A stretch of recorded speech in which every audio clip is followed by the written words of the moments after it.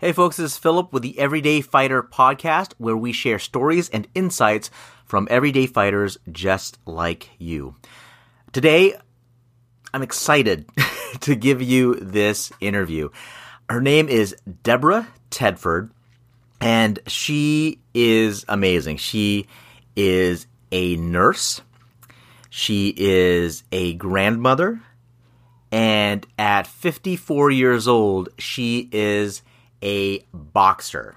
Just wow. I don't even know what else to say. I want you to listen to this amazing woman.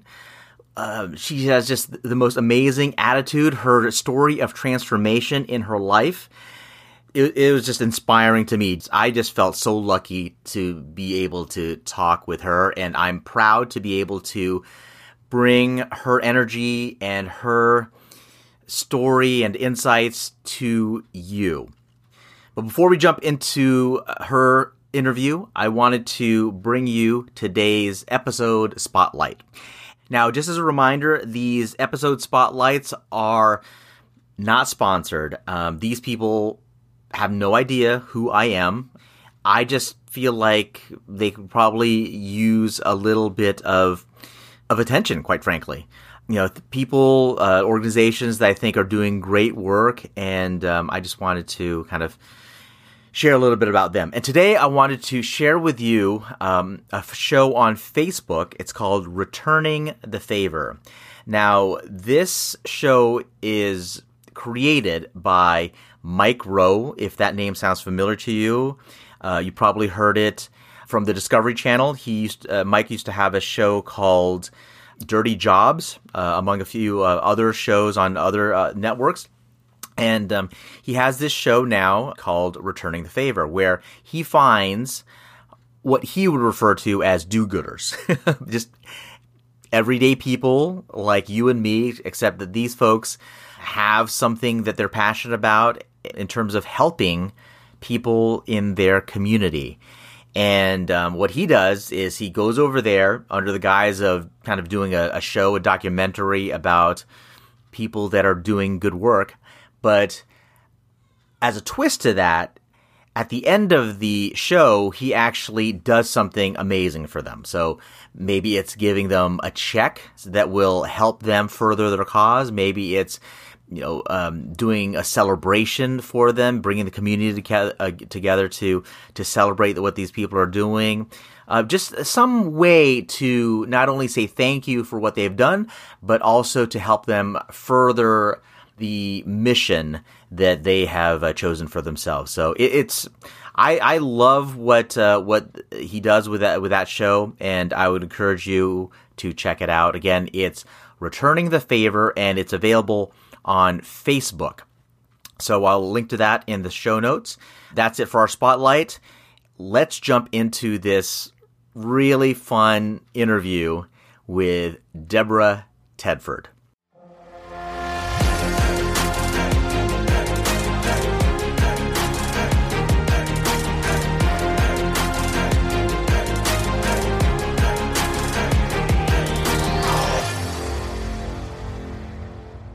I grew up with an older, younger brother and a younger sister. I'm the oldest of three.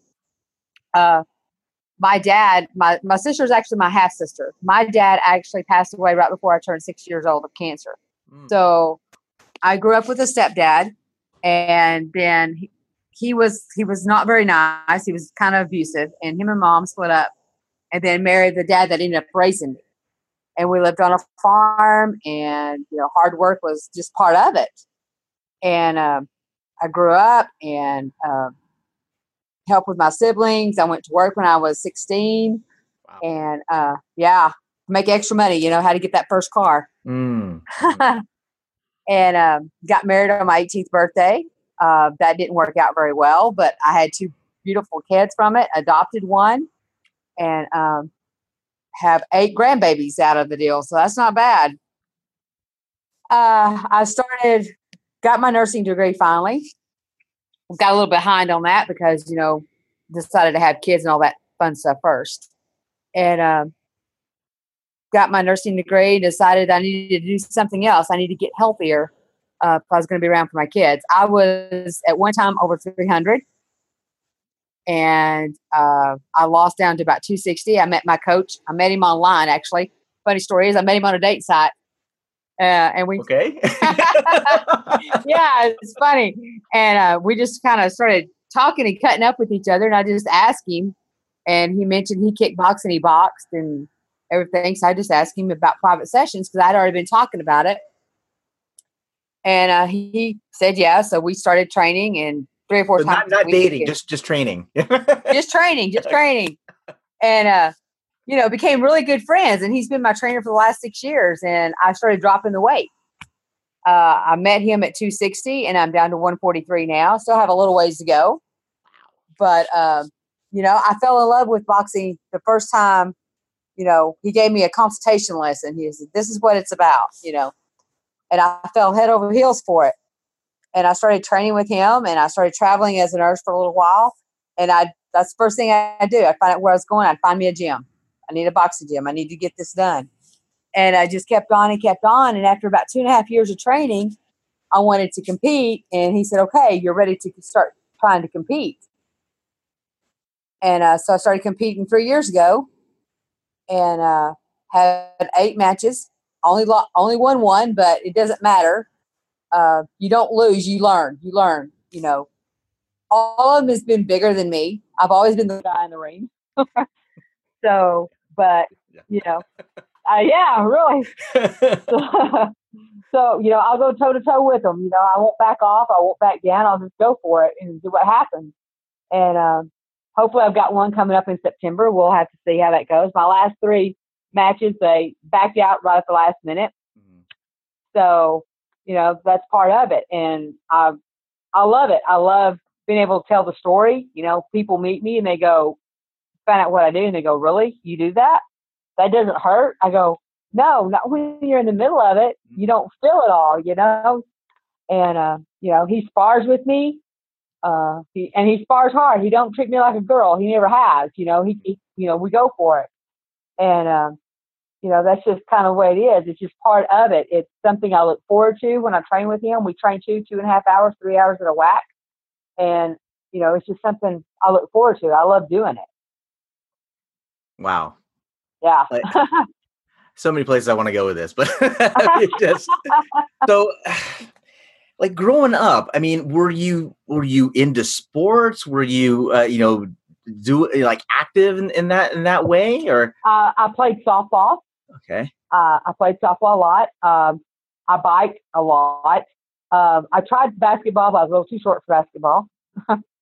I wasn't any good at track. I didn't care for track, but now I enjoy running, so that's kind of weird.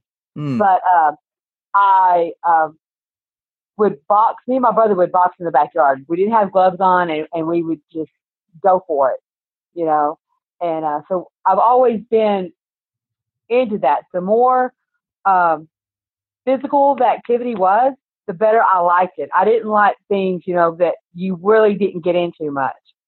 Things that you wasn't busy doing. Chess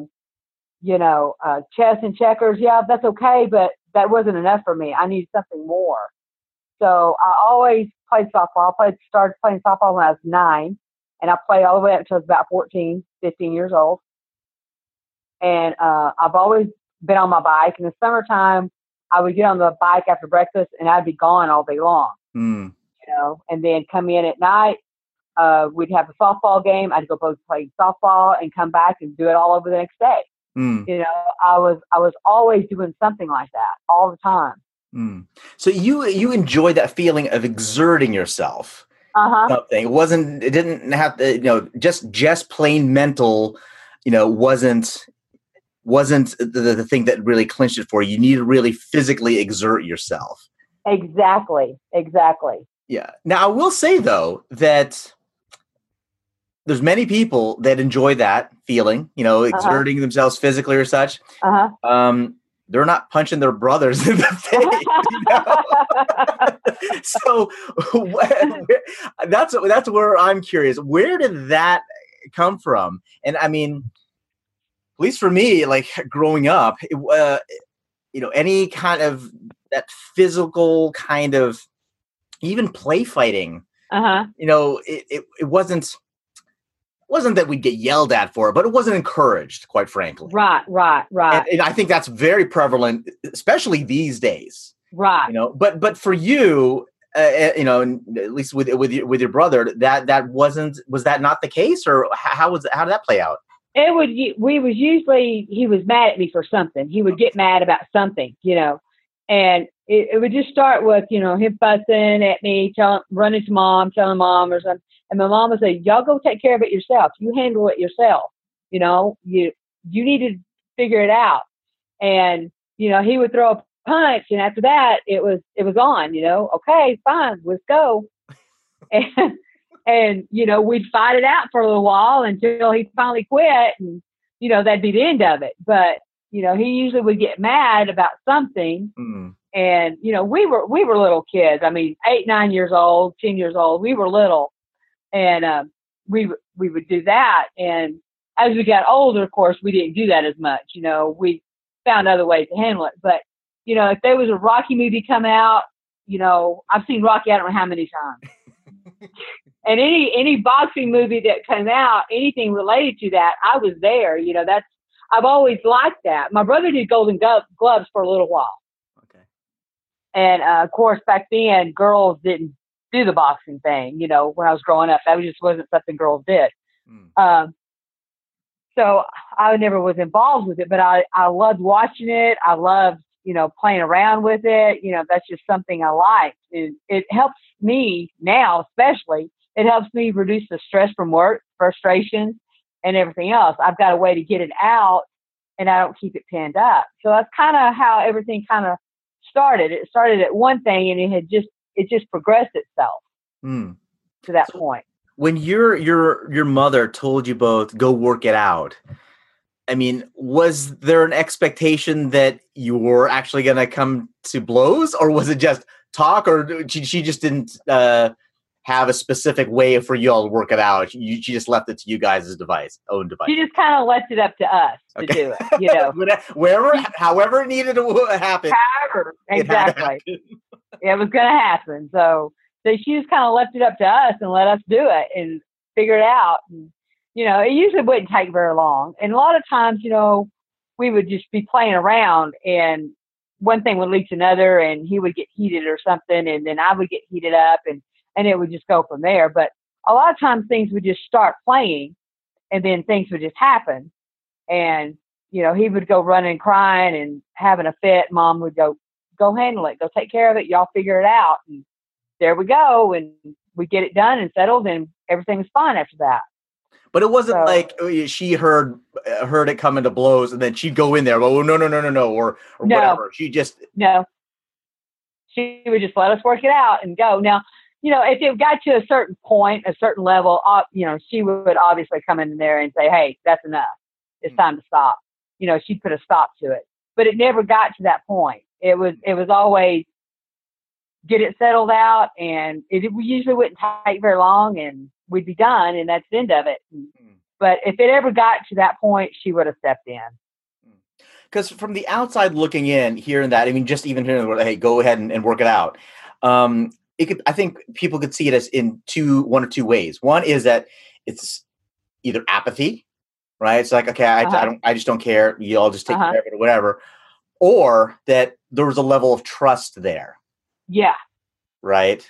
Right. And I don't know exactly what her experiences were growing up or that type of thing. And I think, you know, maybe, you know, back in those days, it was just more, you know, when she was growing up, that's just the way it happened anyways. And she kind of like trusted that process for her own kids as well. Right. Yeah. I mean, she trusted us not to, you know, murder the other one, obviously, and to make sure, you know, everything's fine. And if she needed to step in, she definitely would have stepped in. There was no ifs, ands, buts, or ors about that. She would have stepped in and stopped everything. Because I know when we were little and we would go to church and we'd sit up in the front, you know, close to my granddad, and we'd start playing around, you know, she'd thump us on the back of the head, get our attention and make us move. And, you know, we knew if she did that, we were in trouble. Yeah. So she had no problem with stopping anything that was going to happen if she thought it was out of hand. How did that shape up as you grew up and then you started having your own children, did you have the same kind of approach with them as well? For the most part, I did. For the most part, I let them work their whatever it was out. Now, my son would get a little bit more uh, with it than he should, and I would step in and make him back off and everything and do that. But for the most part, I let them work the problem out between them and go from there. And if it got out of hand, I stepped in the middle of it and pulled them, separated them and made them go different directions until everything was calmed down. But, I thought it was important for them to learn how to handle problems and disagreements because as they grow older, that's going to be there all the time.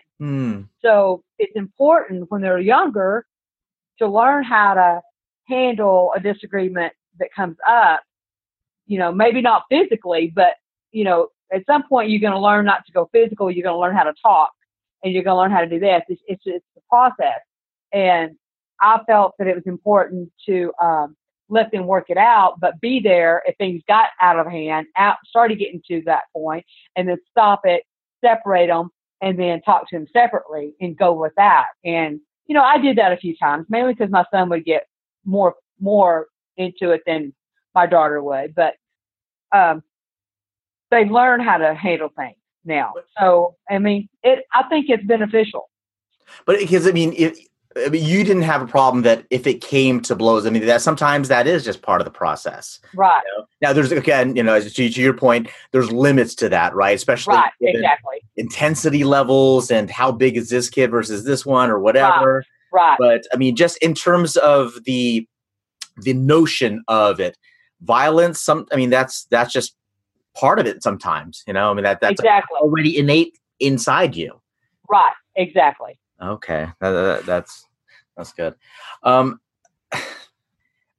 Now, did you have to handle any of those situations outside of times with your brother, outside of your family, where you have to come to blows? Because it sounded like you're fairly comfortable with it. In any case, is that something you had to deal with in school, outside of your family, or anywhere else?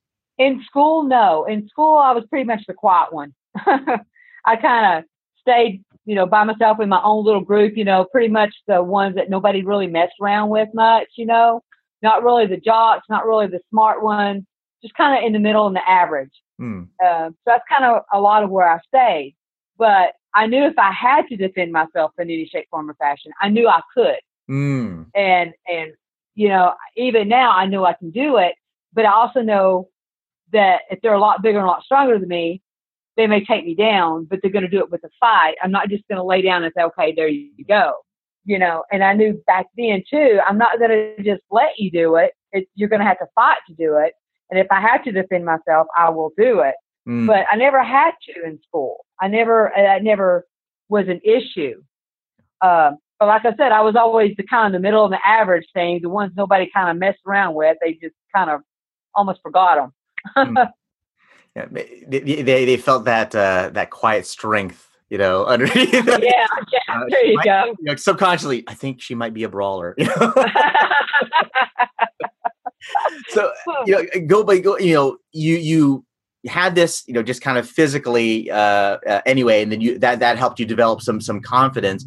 You were an enthusiast of boxing, even from an early age.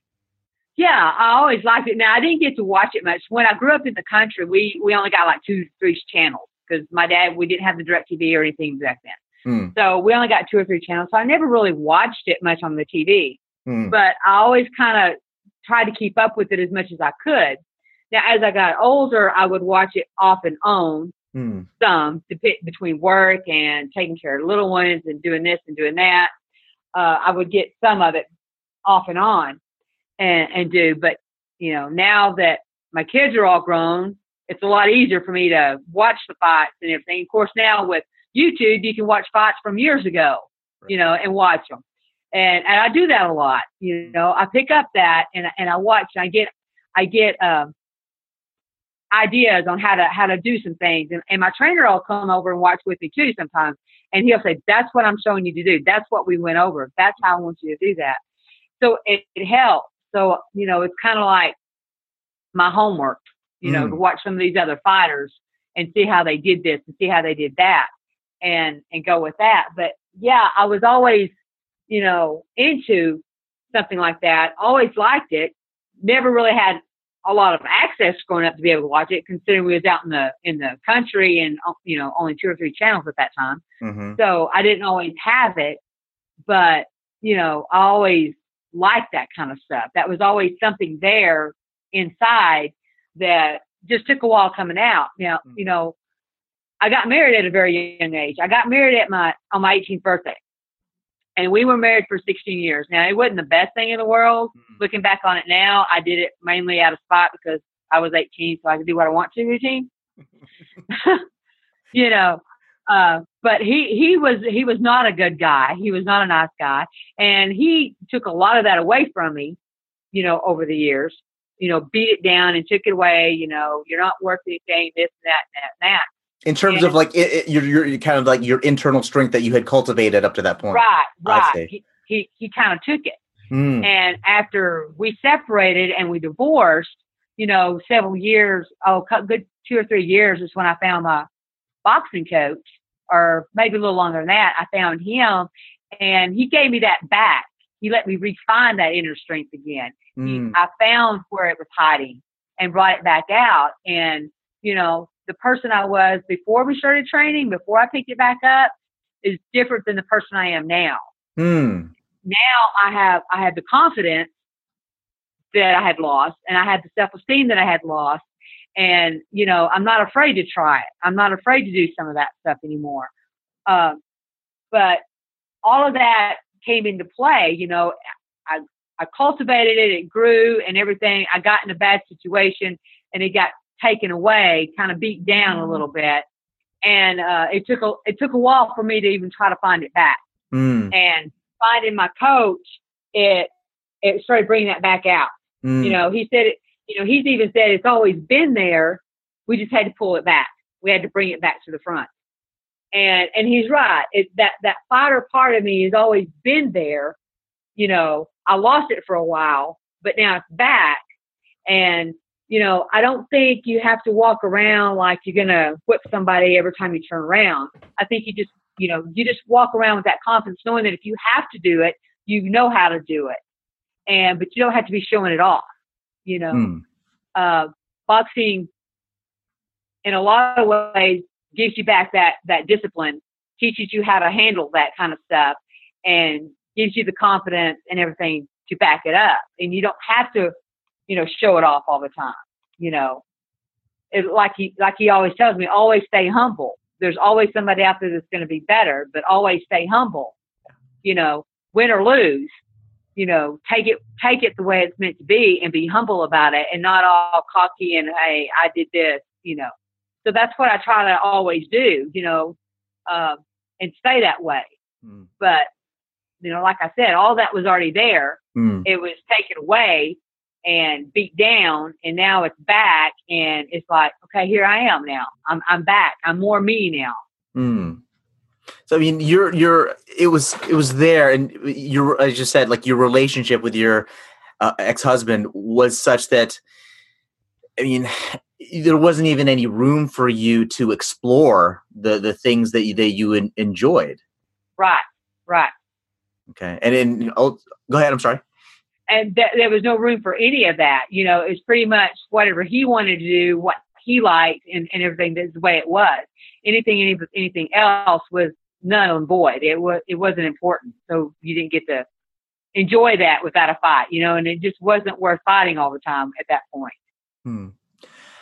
How did you balance that kind of, you had that feeling inside, once in a while it tries to come out, but then it just kind of gets pushed down, that experience you had personally, but then you have, young children in the house as well, that I'm sure you had your own vision for what you wanted for them, right? You want them to be strong. You want them to have those experiences of having confidence that you had learned as a child. How did that play out for you? It was hard. Toward the end of that, it was really hard because by the end of it, my daughter was 15, my son was 12. And there was a whole lot of things in there that I was trying to balance how to make ends meet on a part-time job at that point, how to get back and forth and do things I needed without a car because he took the car, how to do that, how to make sure my son had the stuff he needed for football and different things like that. So it took a lot of energy. So I literally put myself way on the back burner. Anything I wanted or needed for me was gone because I had to focus that and keep some kind of normalcy as much as possible, with them. I had to make sure they had a roof over their head. They had the utilities. They had food. They had the things they needed for school just to be. And so everything that would have made me be more me was gone. That wasn't going to happen. I didn't even have time to think about it because I had to focus all this over here. And then I went back to nursing school, because I put that on the back burner too for a few years because, kids and everything. So I went back, got my nursing degree, and, I ended up graduating in 2005 with my LVN, started working in 2006. And as soon as my insurance came where I could use it, I went and did my whole physical and all that good stuff, like you're supposed to do, right? I ended up with cancer. And was going to have to do the surgery and do all of that stuff. Well, you hear the big C word and you think all kinds of stuff. So, I pretty much was saying, okay, I'm done.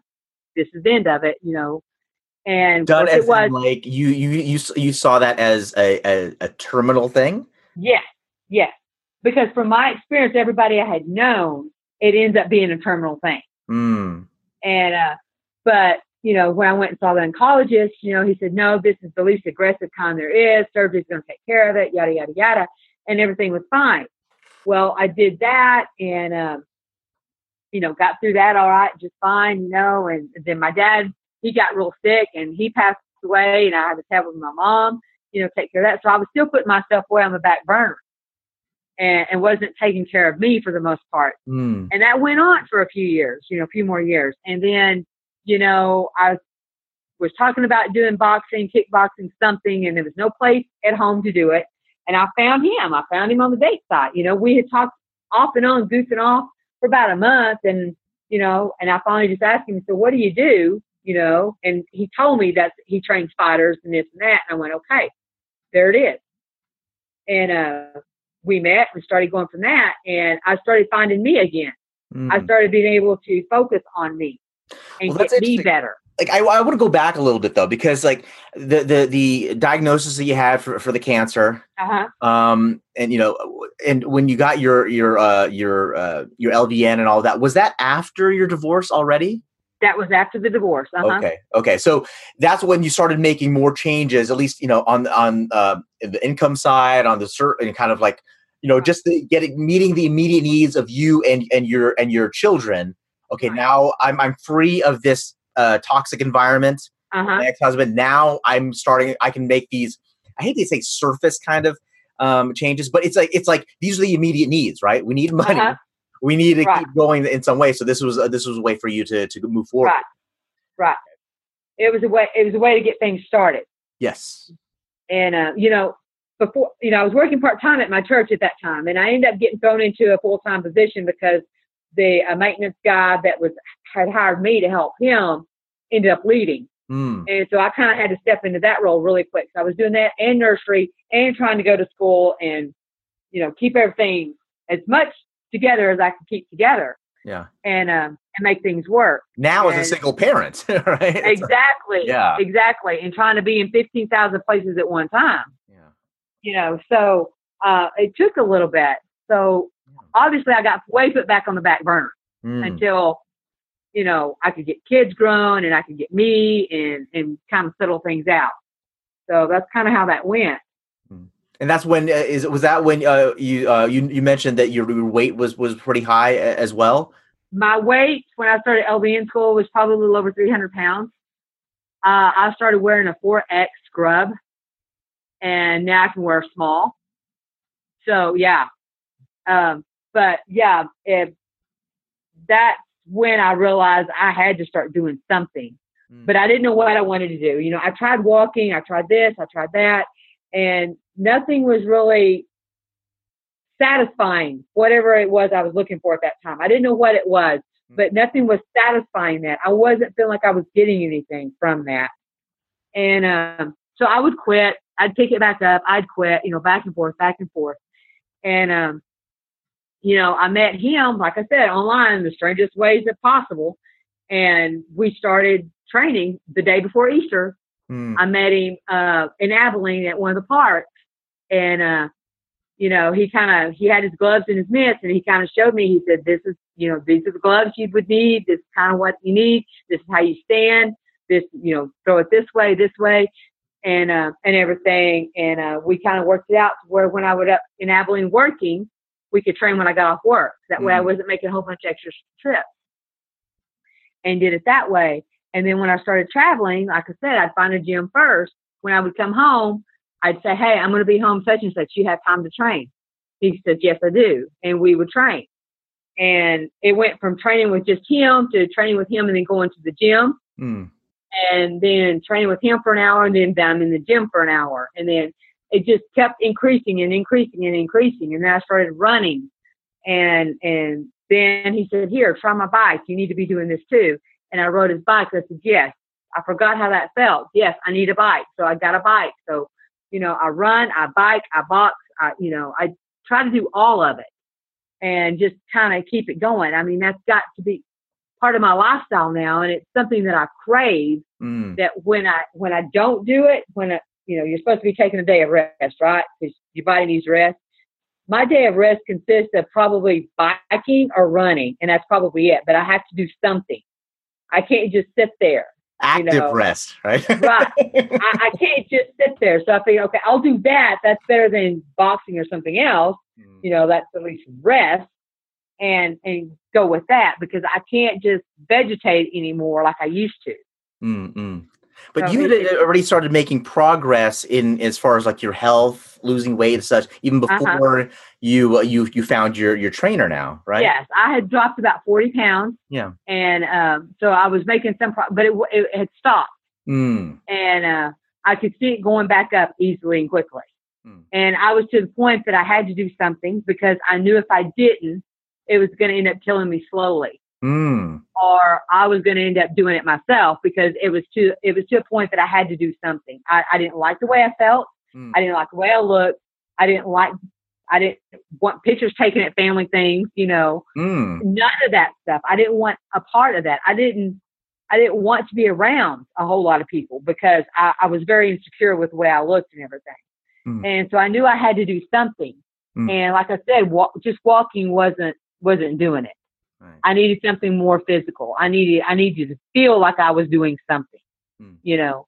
And so we started training, and I started feeling better, and I started getting more confidence, and I could see it dropping, and the more it dropped, the more confidence I would get, and the more self-esteem I would get. And so the more it would go, and the more I would keep doing it, and everything else. It was just a never-ending cycle, to the point now that, you know, I've got to do it. And there's a whole lot of things that I don't eat anymore like I used to eat, because it's like, no.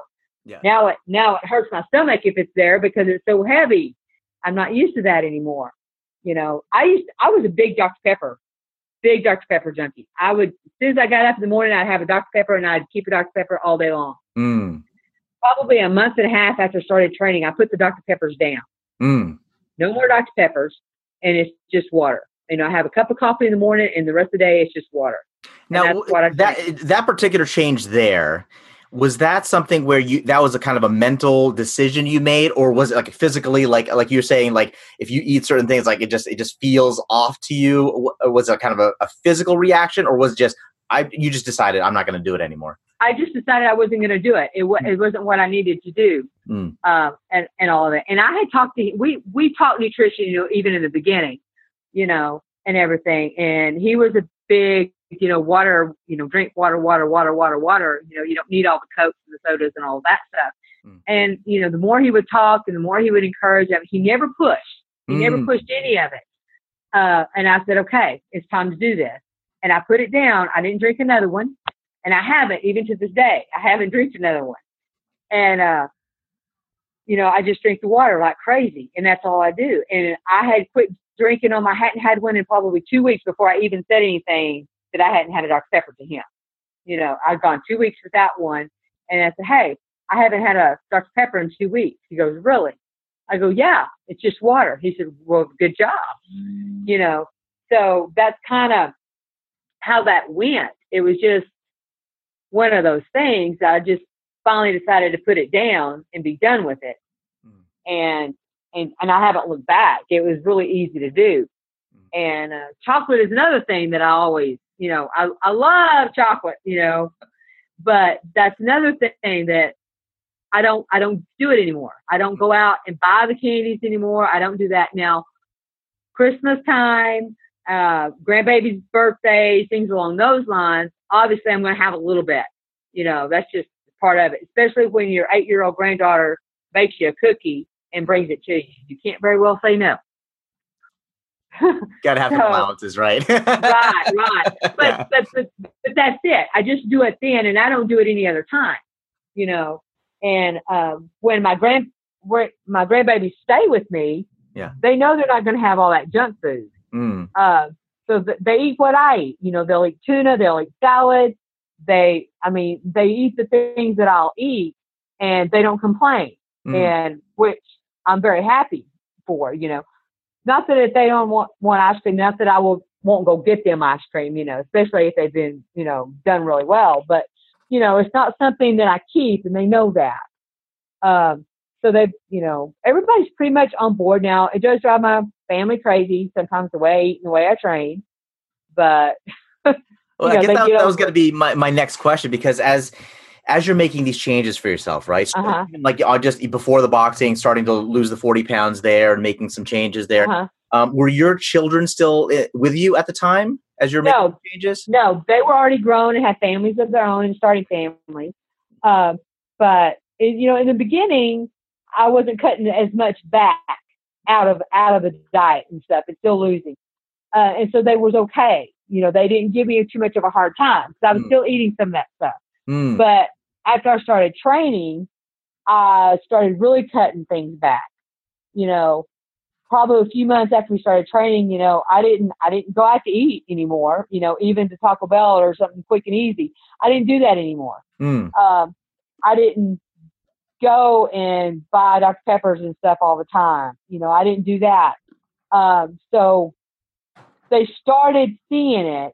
And when we get together, my daughter says, okay, this is what we're having. I know you're not going to eat it. So what are you bringing? You know, they do that to me, and they do. Now, my daughter and them are trying to eat healthier and everything, but they do eat a lot of things that I don't normally eat anymore. And, you know, sometimes I'll eat just a little bit of it, and sometimes I won't. Sometimes I can't do that. You know, that I'm going to pay for it later on. You know, and it's not worth it. But they give me a hard time with it every so often. But for the most part, they're proud of the changes that I've made. Okay, yeah, because I mean that's the thing, like. You know, as you're talking about this and, you know, getting those feelings of reconnecting with your true self, right? Getting more active and like rediscovering that part of you. But, and then at the same time, you have your family that give you this feedback. Right. And, you know, typically what I found, you know, when people with family specifically is, one, it's not so much that they're consciously trying to hold you back from what you're trying to do. Right. It's just they want either one, they want to be sure that you're safe and you're doing yourself okay. Right. But the second bit is that and this might even be you know, more deep seated, is that they don't want to lose the relationship they've had with you up to that point. Like how they, like, are you changing not only physically, but as part of these changes, are you changing your idea of your relationship with them, kind of a thing? I don't know if that's the case for your family, but like, how did you navigate that kind of that push and pull, the pull to what you want to be as a, you know, inside, to the kind of, you know, the what you're getting back from your family? Oh, it's hard. It's hard trying to be more than one person for a bunch. It really is hard. Be more than one person, huh? Right. I have to be me, which is the fighter and a nurse and a caretaker all rolled into one. But when I'm with them, I have to be the grandmother, the mother, the daughter with my mom. I have to be those things. And sometimes the nurse part can come into that, and it's fine because sometimes it's needed. But the fighter part has to kind of stay back, It needs to stay back kind of in the shadow for a little bit. I mean, it's there, it's there, but it doesn't come out like the rest of it does. It has to be in its own little box at that time. And sometimes that's really hard because sometimes it comes out and the rest of it goes back, and that's just the way it is. It's kind of, with my family, it kind of depends on what mood everything is going in. Okay. If everybody is in a great mood and everything's going great, there's no stress or anything going on that makes something off, then the little fighter part of me kind of stays back a little bit. And it's there if it's needed, but it stays back. But if things have been going on, things are stressful, somebody's been giving them a hard time, this and that, well, then the fighter comes in the front and it stays there. Now, I've always been the person that in a family gathering or any kind of gathering, I'm the protector, pretty much. I don't allow myself to have a whole lot of fun in those because I'm making sure everybody else is okay. Everybody else is having fun. Nobody is upsetting anybody and everything's fine. I'm pretty much that person and I always have been that person, and I think that's the fighter part that comes out. That's there, that they're making sure everything is fine. If need be, they can step up, but I've always been that way. And I still am that way. When we have big family gatherings for Christmas, I don't allow myself to enjoy it like I need to because I'm making sure everybody else is enjoying it. Everybody else is having a good time. Nobody has said anything to upset anybody, or anything like that. And so the fighter part kind of steps forward and sits right there just in case it's ready to jump. And everything else is kind of sitting back a little bit, So it's difficult to kind of put all of that together, this part, and this part. It's almost like there's three different people there. Everybody's got to have a little piece of it, and which way do I have to go this time? Which personality is needed at this point? Do I need to stay this way? My daughter has got. All of her children are adopted, and she's got one little boy that's very special needs. And when I was working in Arizona, he was very, very, very sick and on a ventilator and everything, and wasn't sure if he was going to pull through or what. And when she first started telling me, I said, I'm going to have to talk to you later. And I just hung up the phone. And I had to pull it together and everything. And then I called her back. I said, okay, I got to talk to you about this in a nurse mode where I can deal with it, where I can stay composed, because otherwise I can't do it. So if that situation's there, then the nurse comes out and the nurse is there and I can deal with whatever needs to be done. If things are going crazy and things are tense, then the fighter is there and the fighter is ready to go with whatever needs to be, What is the fighter when you talk about that? The fighter's ready to go. Because we're not talking about you're throwing. Right. We're talking about somebody who's going to protect with whatever needs to be done. Somebody who can step in and take care of whatever is focused and right there and ready to go. And there's no nonsense, No nurturing necessarily like the nurse or there is the obstacle. Let's punch our way through. Exactly. And it doesn't always mean literally. It may be just figuratively punching, but let's just get through this, and get through it to the other side. And so when that one is needed, that one is always there.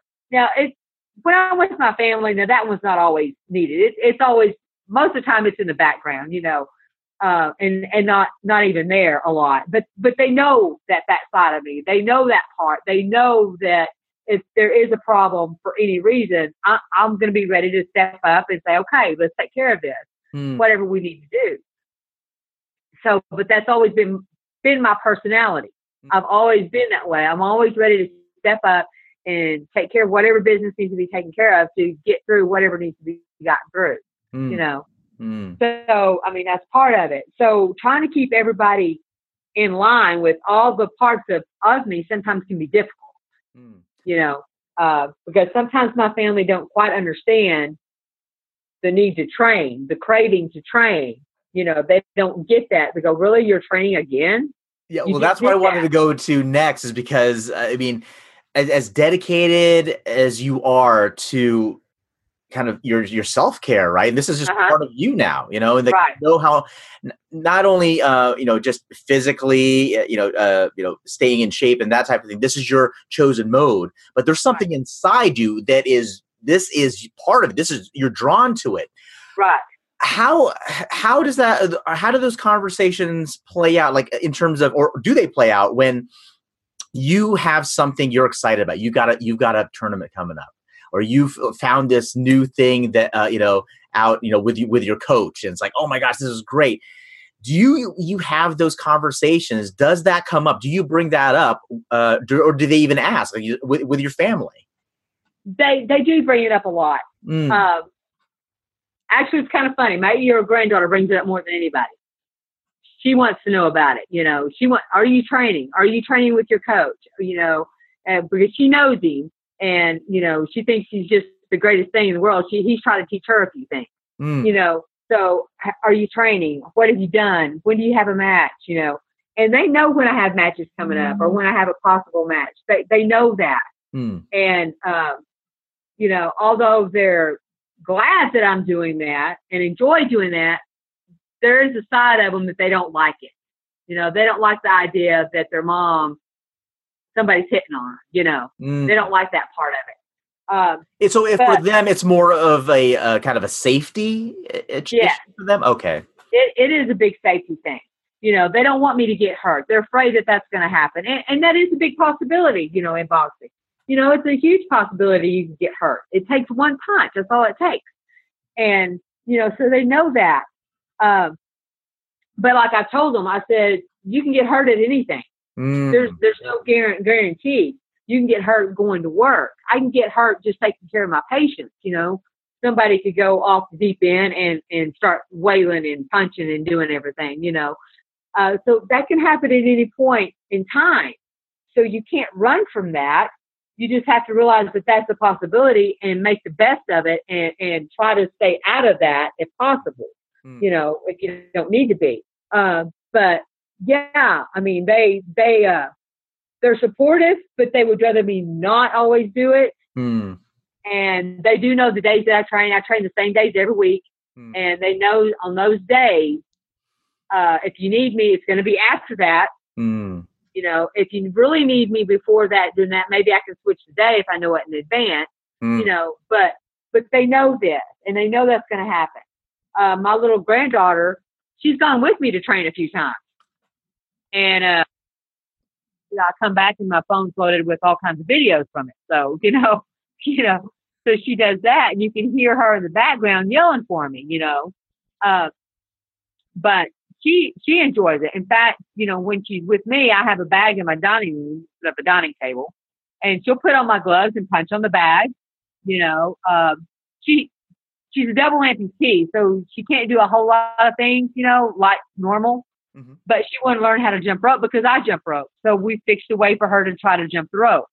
And she'll do push-ups, and she'll use my hand weights, and she'll do that. She trains with me. You know, when she's here. She wants to do that.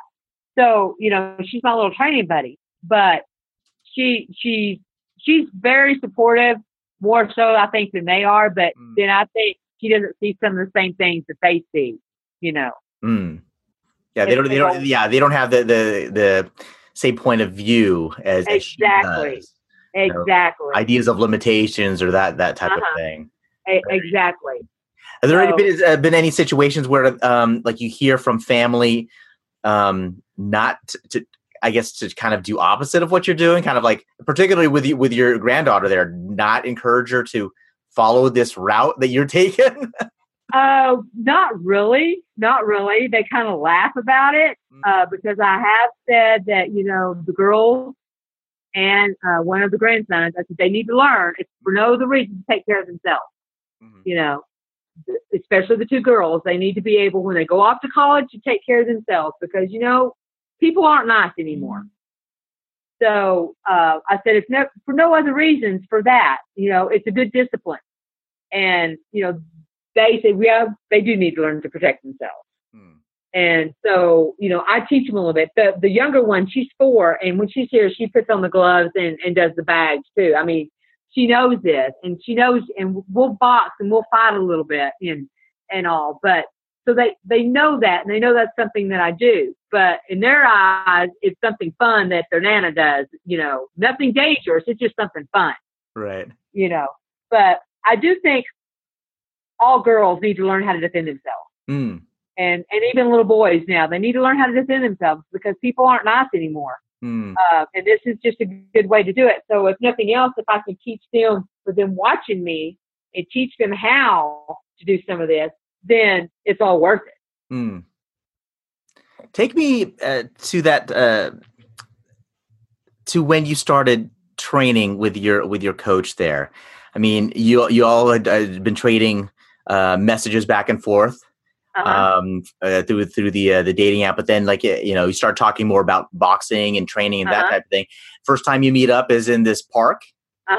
You put on the gloves. What was that like?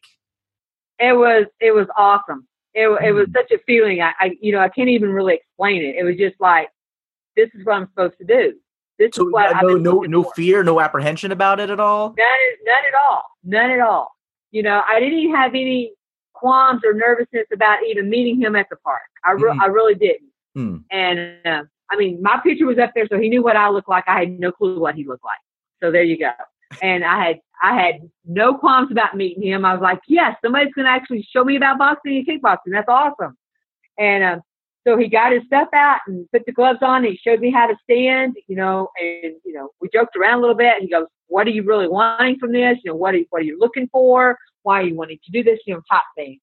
And we talked about it again, and we talked how we might can make it work and this and that. And, I guess 45 minutes, he was showing me how to punch and how to stand and how to turn, that back foot to do that cross, and how to do these things. And he was showing me how to do that. And I went, wow, this is awesome. And I called him when I got home. I called him. I said, hey, thanks for your time. I appreciate it. This is really what I want to do. We'll see, how I can make this work for you. And we talked about it again.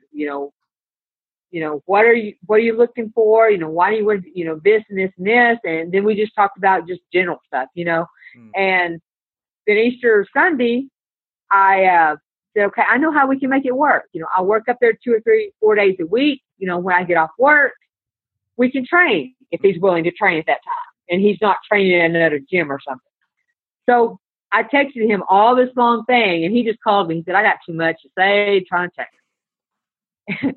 And he agreed. He agreed to do it that way. So I went to work on Monday. I met him at another park, and we trained outside. We normally train outside. We don't usually train indoors. Every now and then we'll train in a boxing gym. He's got privileges at, but not very often. Most of the time it's all outside. Wow. My apartment complex pays for me a membership at the gym because they don't have a facility here. And they've got bags and stuff. So sometimes if he wanted to do more strength training, more ab work, more of this, we'll go over there and train. But just kind of depending on what he's wanting to do. So, but we train even in the heat, 100-degree heat. We train outside. That for 2 or 3 hours. That's how we do it. And so we started training outside. Then he took me to the gym one day to train because the weather was not conducive to be outside. So we go to the gym and we train there. And I thought I had died and gone to heaven. Here I am in a real gym and with all this stuff, all these toys. This is awesome. And so he was showing me all this other stuff that we didn't have access to in the park. The speed bags, this and that. And I'm like, yes. And so we would train there. And then in the wintertime when it wasn't conducive to be outside, we'd go and train there, and then I'd take one of his classes. So I would train with him 2 hours and take his hour class. I was constantly doing that. And then it gets big where we just train pretty much outside most of the time. But that's kind of where it went. I mean, it just went that way. Wow. When he first had you out there, you had those conversations, and he asked you those 2 times, what do you want to get out of this? What do you want with this? What did you tell him? I told him I wanted to get healthier and I wanted to lose weight. That was my main objective. That was fighting. Yeah. Fighting had not even come into the picture yet. I hadn't even thought about that at that point. I just wanted to get healthier and I wanted to lose weight and I wanted to be the person that I knew I could be. And I knew if I didn't do that, I wasn't going to have much of a life because, like I said, I didn't like myself at all. So that was my main goal, my main objective. And about 2 years into it, I was working in San Antonio, and the coach there goes, "You need to fight." I go, "Really?" So you were traveling for work. You were working out at this boxing gym, and the guy there saw how you were moving and said, "You got to fight." He goes, "You need to fight," and I go, "How do I do this?" He said, "Well, you need to get a book." So he walked me through how to get the pass book, and it took a little over a year to get a fight because the masters females, they're not easy to get one. So it took a little over a year to get one. And in the beginning, how old were you at the time you got your first fight? 52. Yeah. Wow. My first one. And she was 10 years younger than me and outweighed me by 15 pounds and had a whole lot more fights than what she told me she had. And I still took it. I went, we're doing it. I waited a year for this. We're doing this. So, okay, from the time that he brought it up to you need to fight, any hesitation, any apprehension up to the point that you actually got in the ring? No, I actually was looking forward to it. Now, when I first got in the ring, when that first fight came up, I was nervous because I didn't really know what to expect, I was nervous about it. But, it's like you always hear when you're in the middle of that, you don't hear anything. You don't hear none of that. You only hear what you're supposed to hear. And that's exactly the way it is. I didn't hear anybody else in the crowd. My mom came to my first fight and my brother and his wife came to my first fight. And, I didn't hear anybody yelling for me at all. I knew a couple other people there. I didn't hear anything at all. And, I just went for it. And, I was very outmatched. I'll give you that. I was very outmatched. She had a lot more fights than me. She knew more about the game than I did, but she came in with the thing that she was going to knock me out, and it never happened. I still went toe-to-toe with her. I kept it, and it was a close fight. It was a close fight. So, I'll take it. But, I rematched her a year later, and she didn't want to go toe-to-toe then. Because when we go toe-to-toe, she couldn't deal with that, so she kept me at arm's length. It was still a close fight. She still beat me. But it was just the fact that, this getting in the ring doesn't scare me at all. I mean, I was very nervous about it and very like, okay, I'm not sure what to expect now. Sparring is one thing. A fight is something else, It is, but it isn't. But, and so I didn't know. But after that first one, it was like, okay, when can I do the next one? When can I do the next one?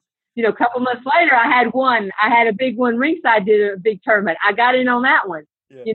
I'm like, let's do this, So I was getting into it, that first one just kind of fed the fuel a little more and there it goes. Yeah. But no, I wasn't apprehensive about getting in there. I wasn't trying to back out. I did have a thought like, oh, she took it. I have one. Okay.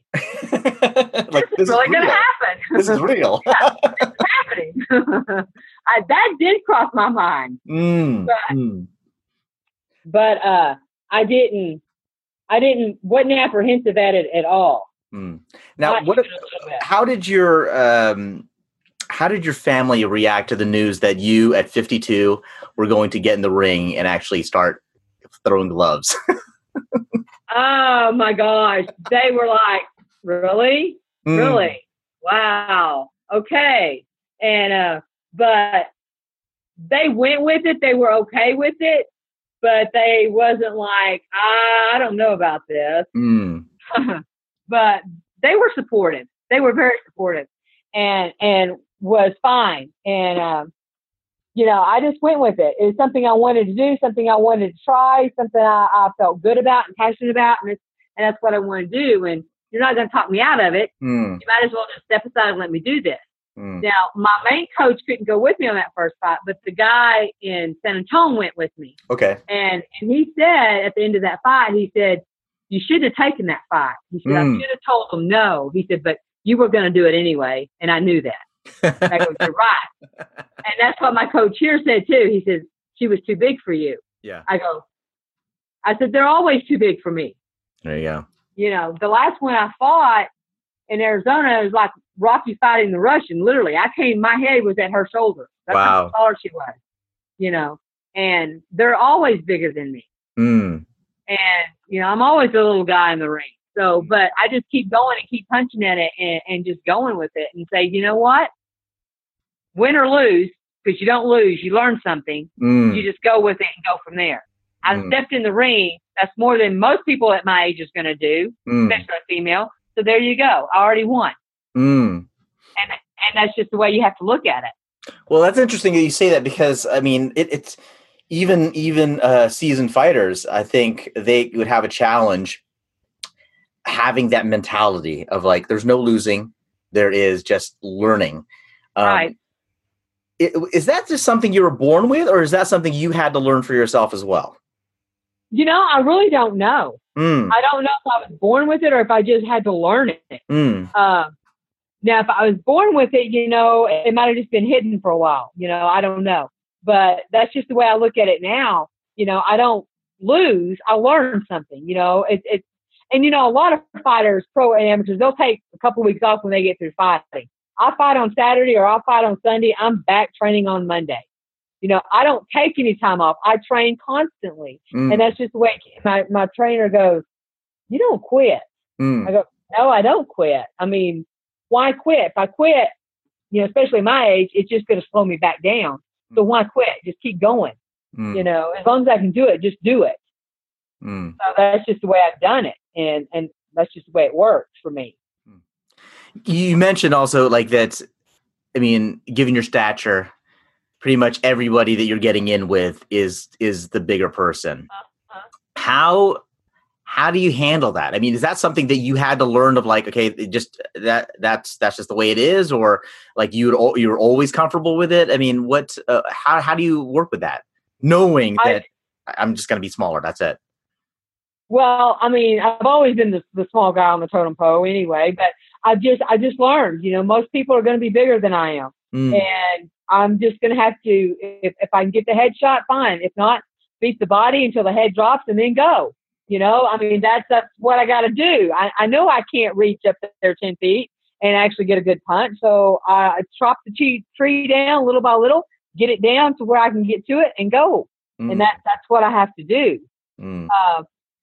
You know, I've sparred people bigger than me, and that's the way I have to go at it. You know, I just have to chop it down at the bottom and work my way up and go from there and just go with it. Of course, too, me being smaller is a little beneficial for me because they've got to get to me, and so I can get down a lot lower, and so that makes them work a little bit. So it can be a benefit, but it can be a disadvantage. So there you go. You're just going forward anyway. I mean, that's just a circumstance that you have to accept either way. So exactly. Gotcha.